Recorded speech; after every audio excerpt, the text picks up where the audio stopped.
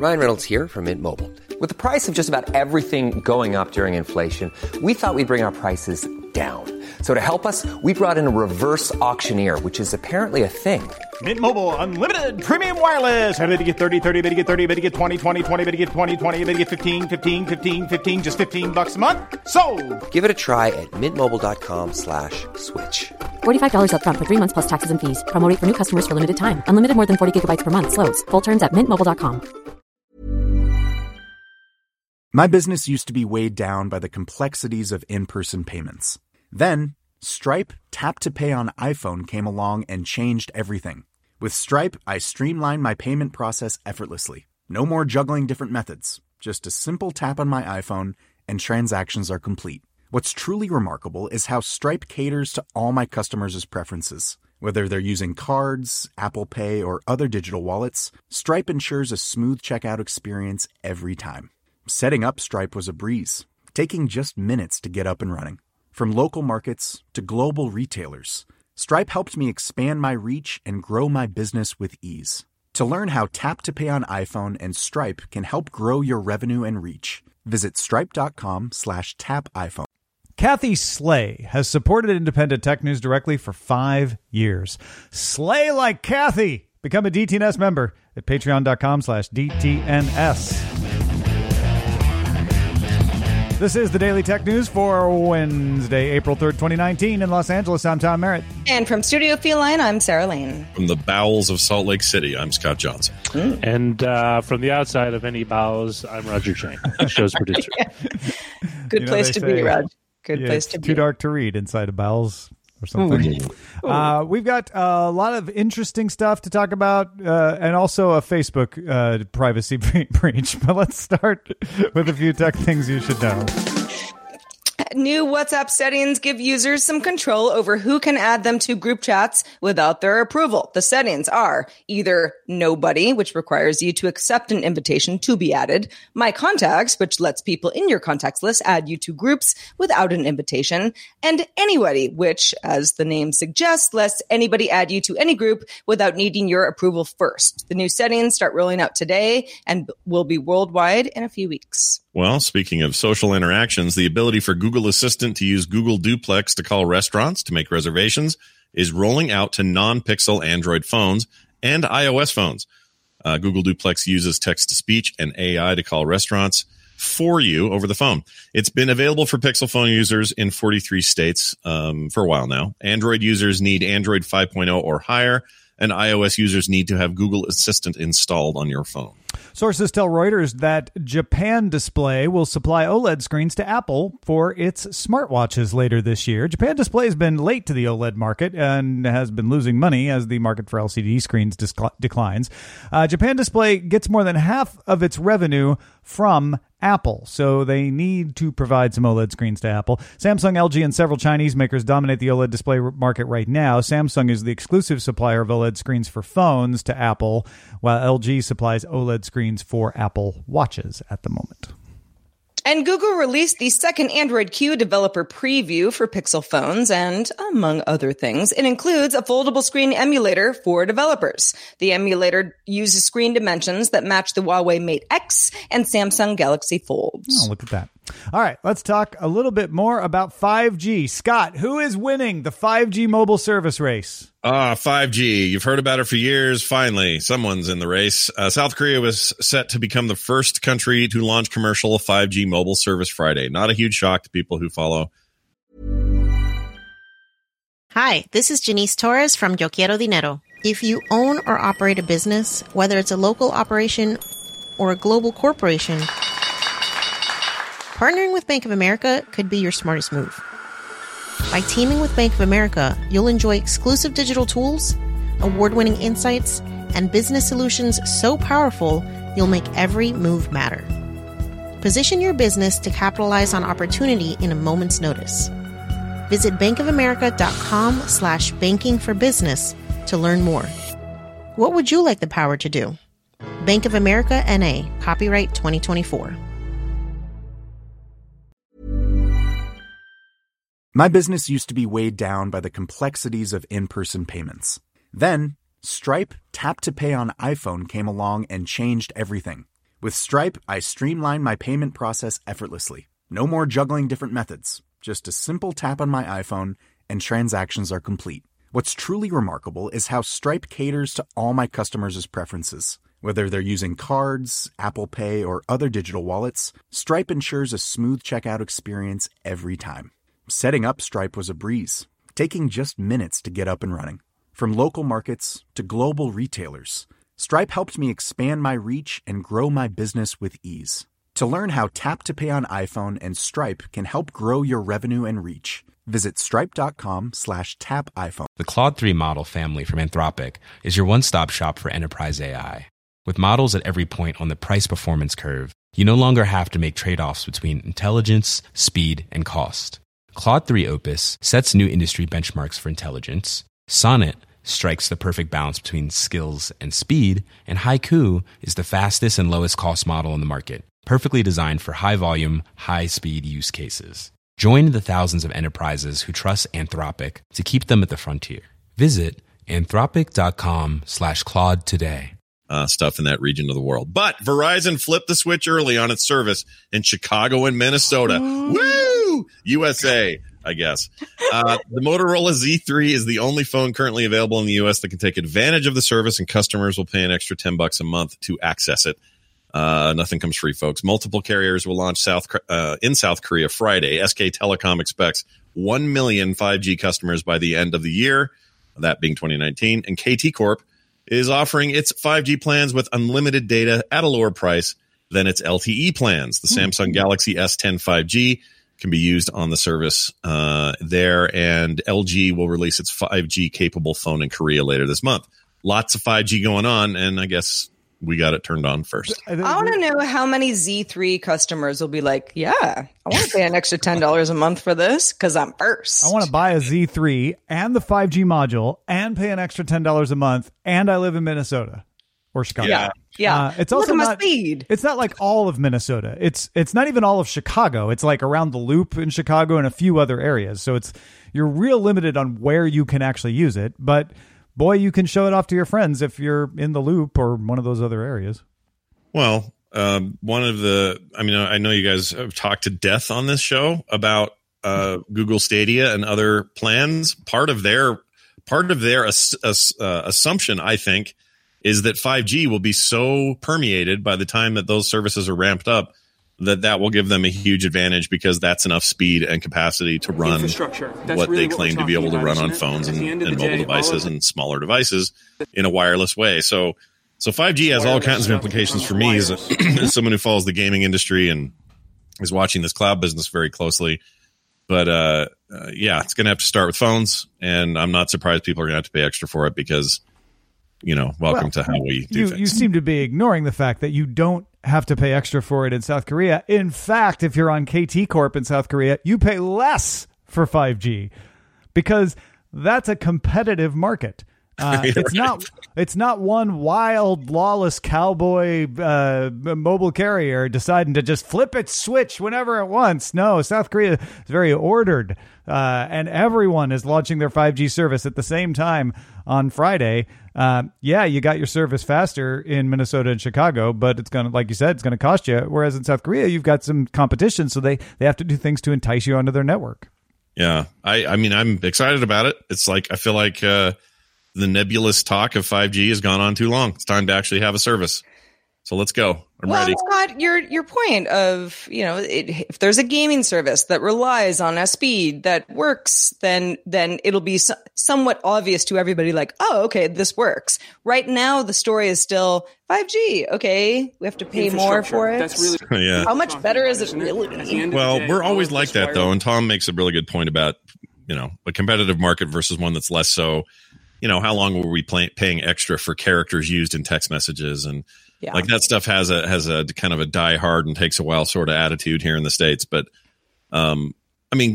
we always get there. We'll get there one way or the other. I kind of do wish that we had things a little bit more like maybe South Korea, because clearly somebody paying less for their current LTE coverage is going to be stoked about this. What? More speed, better service, less cost? I mean, and we great. will. You're absolutely right. We will get there. We will have T-Mobile Maybe T-Mobile and Sprint will be merged by then, but we'll have T-Mobile, Sprint, AT&T, and Verizon, and a few other regional carriers bringing 5G service. There's a bunch of MVNOs. So, well, we have some competition here. It's not this orderly service, partly because, these companies in the United States are covering a much larger geographical area and everything. But in 2 years, 5G service in both of these countries is going to be widespread and available. Yeah. Adobe announced it is bringing content-aware fill to After Effects. If you're a Photoshop user, you might be familiar with this. It's been around for a few years now. Content-aware fill fills in deleted objects in a photo with appropriate pixels based on what is around it. And After Effects, it will do the same, but with video. Motion Picture, powered by Adobe Sensei, its AI platform. To fine-tune your results, you can create a reference frame within Photoshop. So the two work in conjunction. Scott, I'm curious to know, because I know you work with Creative Cloud quite a bit, probably most of all of us. Is this something you'll use? Well, it'll definitely be something I'll play with. Whether or not I use it will depend on how many film projects require a lot of editing that would be editing like this. So we talked pre-show or earlier when we had a little bit of a meeting about use cases. And a good one would be this. You're making a movie set in the Old West and you got a gunfight and you have a beautiful vista shot, a moving panning shot of the two gunfighters facing off against each other. And the editor noticed, shoot, one of our vans is sticking out in the scene and is totally visible in the shot. And we'd really like that not to go to the final cut. So let's get rid of that and do it in a way that is visually unnoticeable. Like you would never even think twice about there would have been a van there. So this like smart interpolation of the data without you having to do much cuts down. It's really a big time saving feature because all of those things were possible before. It's just they were arduous and more process and just harder to do. That's also how it used to be in Photoshop. Photoshop has a feature like this now, like you mentioned. From what I saw in the video demonstration of this After Effects thing, it looks better implemented than the Photoshop one. So I'm curious if some of this will roll back into Photoshop and that'll get easier too. But the fact that they're combining the two apps to say, all right, you've got the image. It's not quite right. So Photoshop's here to do a composite, which means you can take a shot of the area without the van and say, well, this is what it should be, and have that thing be smart enough to say, oh, okay, we see where the fence line ends and where the cloud starts and all of that, and have it fill it in smartly like that. Psh, huge for editors. Totally. Enormous jump forward in that regard. And so I'm excited about it. I think it's going to be cool. Yeah, this is definitely a feature that editors already have. But yeah, it's the difference between someone being like, oh, I had to paint out that van in the corner for 8 hours yesterday, or, After Effects giving me a little button where it did most of it itself. Yeah, that's the trick though, right? Because a lot of these kinds of features exist in software to help us shortcut. And when they come out, it's often a wow factor at first, but then if you really get into the complexity of the different use cases, you're like, well, this sort of kind of works, but it's not great or whatever. Those just get better over time. I'd be really curious if this one hits the ground as impressively as it looked in that video. Because if that's a typical case, we're in Fat City. I mean, that's a huge time shave. Well, it's also interesting to note that you're dealing with moving video, right? You're not just dealing with a single plate, an image that you can edit and composite onto something else. If you're compositing multiple video images, for example, if I animate a two-dimensional object on top of moving video, I can do things. I can do certain things, but if I need to composite out various elements to make like a clean plate or something, it's going to be a much more arduous process. It's not even like a couple hours. It's like several hours, because not only do you have to do each one, you have to render it to make sure and go look back at it to make sure you didn't screw up. Yeah, it has to be perfect. And then if this is what they're promising is those 60 frames of perspective shifting imagery can be healed in this way, in a algorithmic way.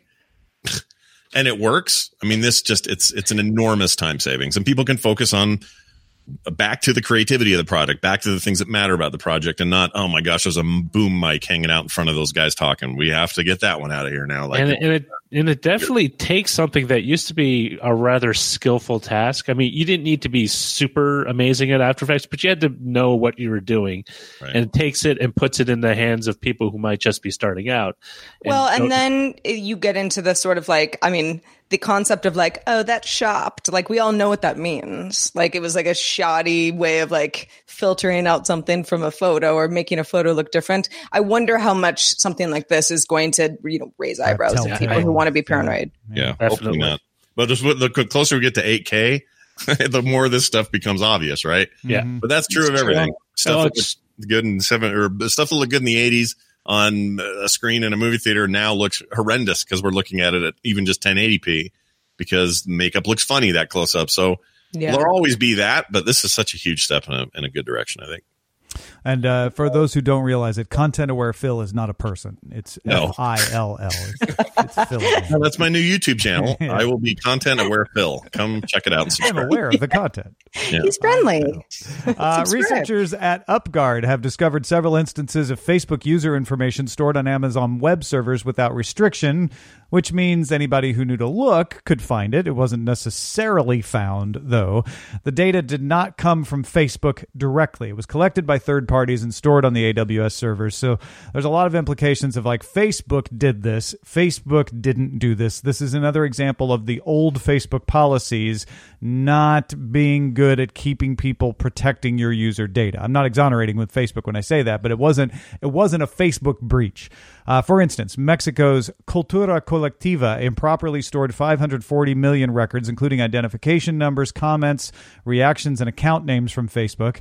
Amazon has now closed that database after being alerted by Facebook in response to a Bloomberg reporter asking Facebook about it. Another instance from a defunct app called At the Pool listed Facebook names, passwords, and email addresses for 22,000 people. That one has stopped working in the middle of UpGuard's analysis of it, so somebody noticed it. The fines are a result of Facebook looser policies in the past. Facebook has now tightened up these policies. It is less likely, I'm not going to say it's impossible, it is less likely that third parties would be allowed to collect all of this data. And then that old looser policy combined with a common practice of storing data on AWS without proper security because someone's either trying to save some time or doesn't realize that that's not a secure server. A lot of times that data is never found by anybody until a researcher finds it and tightens it up, which is good, but it's still not great for stuff to be out there unencrypted. So that's another piece of awareness that needs to get around, that if you're storing data, any kind of data, whether it's Facebook or others on AWS, if it's sensitive, you got to make sure you encrypt it. So if you're a small defunct app, let's just say, I don't know, 3 years ago, there was an app I had and I'm on my phone and the thing pops up and says, do you want to log in with your Facebook account? I say yes. And it says, all right, well, this app's now going to have access to X, Y, and Z. It gives you all these things. Those are the policies we're talking about, right? Because then those things get stuck on some defunct app's AWS build that they forgot about. That could be what it's from. It could also be you were on Facebook and At the Pool said, hey, like our page. And in the past, liking their page might have given them a little bit of access to your data. Or it may have been, hey, if you like our page, connect with us. Let us access your data. And at some point, you let them access that data. And then they were able to take it. They did have to get some kind of permission. You may not have paid close enough attention to notice it, but it could have been through Facebook login, or it could have been some other on the Facebook platform event, like what happened with Cambridge Analytica, for instance. Yeah, it's fascinating stuff. I just always...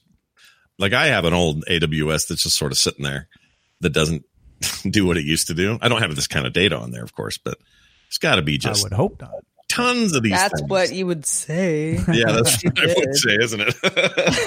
But yeah, I think this is one that's... It's not wrong to be frustrated and upset about this, but it is important to be upset and frustrated at the right things, which is...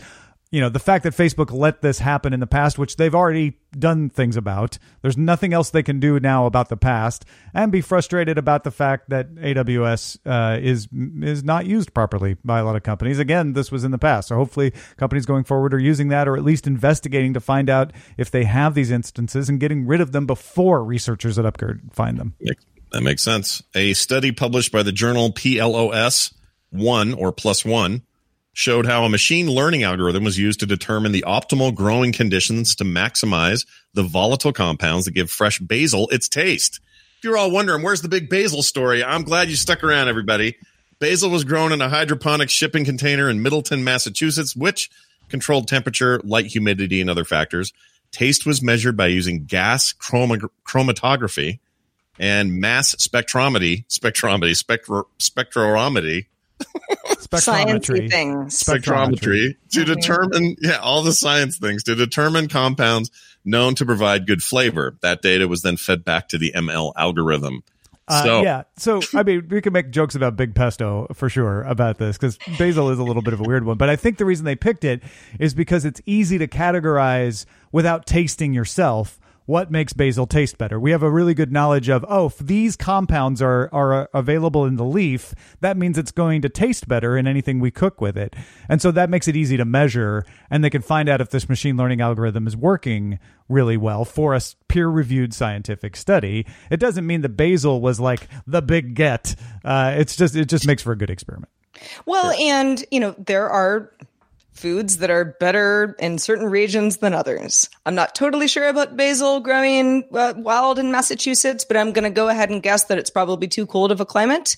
So the hydroponic thing is like, okay, that makes sense. And if we can have food that is more local to more communities of people who want to get something like fresh basil, which is a wonderful little herb, then that makes sense. Talk to anybody who lives in New York City and they'll tell you like, we don't understand why people like avocados so much because the avocados are just bad there because they have to travel too far and it's just not a good system. There are certain foods that you want it to be closer to where the end user or the end eater is going to be. Well, and that's not new about this. The hydroponics part is not the big thing. The big thing is using machine learning to optimize plant yield and flavor, which still ties into what you're saying, right? If suddenly you can use hydroponics, just like the next step of what. If you can use hydroponics to grow avocados that taste really good because you had machine learning optimize the conditions for them, then suddenly New Yorkers go, "Oh, I get guacamole now. I understand." Yeah, we're limiting our scope here though because eventually we're all going to have nutrient gruel that will taste however we want it to, and this is first steps in that. Like we want our crappy nutrient brick that they hand us in line. We want it to taste like fresh basil, and here we go. Yeah. Nutrient grill. I hope you trademark that. It really sounds good. But keep an eye out for commercial farms and multinationals using autonomous greenhouses and using machine learning to optimize things around farming. This is definitely a growing trend. Absolument. Yeah. Who's up? Oh, Tom's up. Well, folks, let me tell you about the U.S. Department of Justice warning the Academy of Motion Pictures, Arts, and Sciences that changing its rules to limit the eligibility of Netflix for Oscar awards could diminish sales for the excluded films and therefore potentially violate Section 1 of the Sherman Act that prohibits anti-competitive agreements among competitors. Steven Spielberg has been advocating to eliminate movies that premiere on streaming too close to their theatrical premieres. He thinks that means they were made for television, and we have the Emmys for that. That's his argument. Currently, a movie just has to have a theatrical run to qualify for the Academy Awards. We talked about this a little bit yesterday on Good Day Internet because it broke after the show, or we at least noticed it after the show. And I didn't quite understand then what I understand now, which is the Department of Justice is trying to argue if you, a group of competitors of Netflix, the Academy, rule that Netflix can't be eligible for awards, and because, if you accept this next tenet, awards help drive revenue for movies that win awards. The Green Book, for instance, became a much more revenue-generating movie after it won the Academy Award for Best Picture this year. Then you are using your competitive behavior to drive down the revenue of a competitor, and that would violate the Sherman Act. That would be anti-competitive. That would be antitrust. It is odd that the DOJ preemptively took this measure, I suppose. But I actually thought I thought it was a little really odd yesterday. And now that I walk through this, I'm like, I'm not sure if you can show in a court that not being eligible for an Academy Award drives down sales, but it's an interesting thought. Yeah, I have a I have a solution to all of this, and it's not, and nobody likes what my solution is. I don't think yet. Maybe. Tell me if you think it's all as right. great. Lay it on us. Yeah. They've got this whole thing of like, well, Spielberg's take is, and I don't want to go too far out into the larger argument, but his basic take is, yeah, this stuff is made for a television, therefore TV, and therefore Emmys, and if it's in theaters, therefore Oscars. I think we should just stop making the distinction and just say, is it a movie? What's that limit? Is it 90 minutes? Is it 2 hours? Is it that it ends there and there's no other movie unless there's a sequel later, 2 years later? What is an actual film? And that's what you do at the Oscars. And anything that qualifies, including movies that were made just for TV, and I mean regular over-the-air terrestrial TV, they can compete in that same space. And all the biases and things that already exist in making movies get what awards or whatever, they will still be there. But we just don't have to have this distinction about where I saw it. It should be about the 2 hour thing, not the venue in which I consumed it. Right. Or I don't know. I mean, sometimes time can be a little problematic because you could have a really great film that's, I don't know, 75 minutes. But maybe it's like, is it one movie in itself? Like, is it like a self-contained thing? Is it episodic? Maybe that's the distinction. A lot of films are episodic, though. Harry Potter. You got, sure.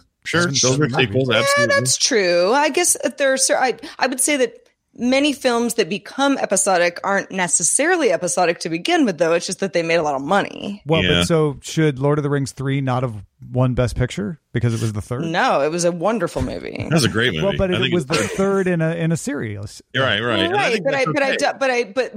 But Lord of the Rings probably, even though it was based on a huge novel base, like probably wasn't pitched to whoever was paying for it as like, we're going to have 4. Well, actually, now that I think about it, they probably did pitch it that way. They did. But not to the public necessarily. No, it was we're going to do a 3-part series. We're going to tell the story of Lord of the Rings in 3 movies over the next several years. It was absolutely. Assuming the first one succeeds, we'll make the other 2 is basically how that they shot them all at once. That's my point. They didn't even hinge it on the success of the first one. So that's why we need to not have any of these restrictions. In fact, forget about the time restriction. Forget about whether there's sequels planned or otherwise. Just the Academy, if it's a thing to watch and it isn't a bingeable TV show, then you've got your. I know it's more complicated than this. Yeah, but even if it's bingeable, then it's like some of those are really good. Yeah, maybe it's one giant award. Maybe the Golden Globes had it right the whole time. Maybe they're the ones with all the weird categories and the strange TV movie combo. Maybe they know what's up. I don't know. The real award is the friends Hollywood we made along Foreign the way. Press. Yeah. Patagonia. Let's move on to Patagonia. Not the place, but the company says it'll stop creating branded products through its corporate sales program without certain standards in place. You might say, what are we talking about? Well, there seems to have been quite a few Patagonia branded fleece overcoats, vests, right? That had been sweeping certain parts of Silicon Valley and New York and Wall Street and the like. Patagonia says that it has shifted its focus to mission-driven companies that prioritize the planet. Patagonia is a B Corp.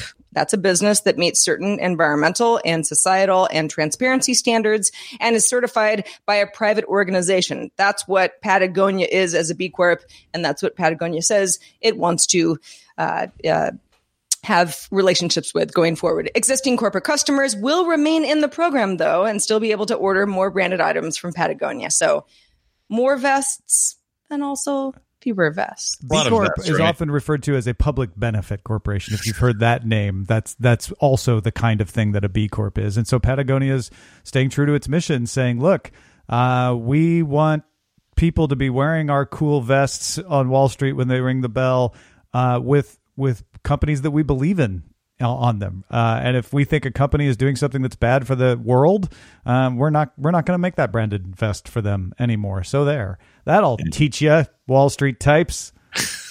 I was not familiar with the Patagonia vest, although the story came across one of my kind of networks this morning, and a friend of mine who lives in San Francisco was like, our long national nightmare is over. And I was like, what? Why? I don't even know about these vests. Yeah. But it's definitely something where it seems very regionally focused, but it was sort of starting to run rampant, and the company probably got a little uncomfortable with what that message was. It's also, I mean, these are a very high priced maker of specialized clothing. The vests are one thing. I'm looking at a jacket here. It's like a windbreaker, $489. A pair of pants, $419. What? Yeah, it's not cheap. No, I mean, but it's a public benefit corporation, so it's not just money grubbing. It is required by its charter to prioritize things like environmental welfare. So Beatmaster says in the chat room, will the DOJ come in and make Patagonia do it? No, they're following the law by this legal charter, this B Corp type of charter, to say, yes, it is actually in a violation of our own company standards to provide these vests, these branded vests, to companies that are in opposition to our values. Yeah, and to his pointed point earlier, the DOJ stepping into this Spielberg versus Netflix idea, or the changing of the rules, that's also them doing that. There's the Sherman Act is kind of, there's law in place that protects from anti-competitive behavior, and they think this might be one of them. So this isn't just some weird draconian poke my stick into everybody's business and tell them what to do kind of thing in both cases, I think. Mm-hmm. Anyway. Hey, folks, if you want to get all the tech headlines each day in about 5 minutes, be sure to subscribe to dailytechheadlines.com. And also thanks to everyone who participates in our subreddit. You can submit stories. You can also vote on other stories and get them onto a potential show. dailytechnewsshow.reddit.com is where to hang out. Also, if you like hanging out on Facebook, facebook.com/groups/dailytechnewsshow is your new favorite group. Let's check out the mailbag. Let's do it. This one comes from Scott. Scott was talking in response to this idea that Google Plus was shutting down. We talked a lot about whether or not Google shuts down too many of its own projects. Scott says, the trust that Google would keep Stadia around is an important one. A critical difference between Stadia and other Google services is monetary. While things like Inbox or Google Plus and so on were free, and so their demise was more tolerated by their users, with Stadia, Google will be asking for actual serious monetary investment on an ongoing basis. Whether it gets sold as a service, which over time would result in a substantial yearly cost, or a marketplace where users can buy digital games, the blowback should Stadia get canned after a few years would be massive. And I feel that this point is very much on the mind of gamers. Google is seriously underestimating the damage that their kill-happy legacy has done to their brand, and this is going to seriously mute Stadia adoption by gamers who won't want to lay down that sort of money to invest in a gaming service they cannot trust. I do not necessarily agree with the last paragraph that gamers they haven't been ripped off yet. Right. There's no preemptive ripping off here happening. Yeah. However, I agree. Not showing his cards a bit. Right. I agree with him that gamers will revolt, and so will other aspects of the market, the industry itself. If Google did do like 3 years of this, we don't want to do this anymore. It didn't do quite what we thought. That means that people have spent $60 on games or a substantial amount of money in subscriptions or whatever their pricing model is going to be. I do think that would create a ton of anger. Now, that being said, that doesn't automatically mean that Stadia or Google doesn't have a way to solve that through other means. Here are everybody who bought this game, for example. Here is a code to now play it anywhere you want. It's just a standard, code that works for your console of choice or whatever. I'm not saying they will do that. I'm saying those are options. So I don't want to. I'm torn on this because I agree with him that Google doesn't necessarily have a track record of let's stick to a thing if it's not immediately successfully financially. However, I don't think it's fair for us to preemptively rage quit them when they haven't done anything yet.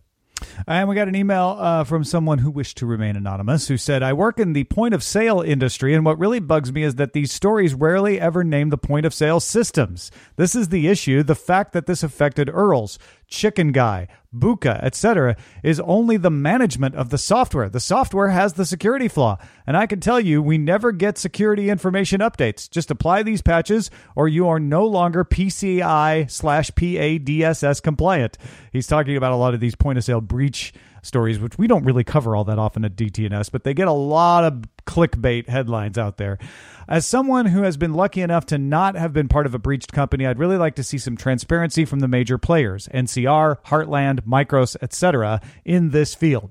The new guys in the hospitality POS industry are very transparent as they use mostly transparent partners and open APIs. I find them in particular more secure. Tablet-based POS, Toast, Revel, etc. Antidote and empirically. Anecdote, he means, and empirically. Okay, I'm done ranting. I would like to say, however, I feel much more informed being a listener, long-time listener, several-time caller than my peers in this industry. Thank you very much.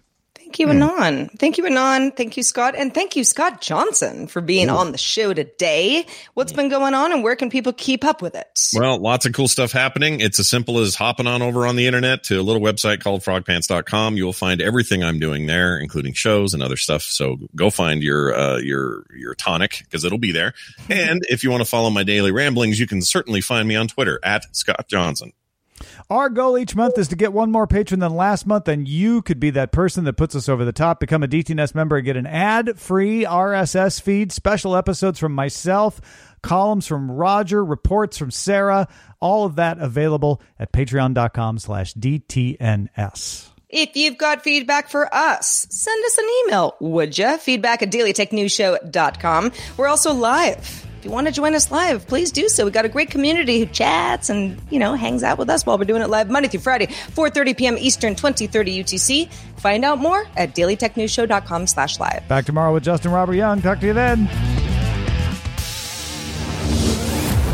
This show is part of the Frog Pants Network. Get more at frogpants.com. Diamond Club hopes you have enjoyed this program. Hi, this is Matt and Sean from Two Black Guys with Good Credit. If you own or operate a business, whether it's a local operation or a global corporation, partnering with Bank of America could be your smartest move. By teaming with Bank of America, you'll enjoy exclusive digital tools, award-winning insights, and business solutions so powerful you'll make every move matter. Position your business to capitalize on opportunity in a moment's notice.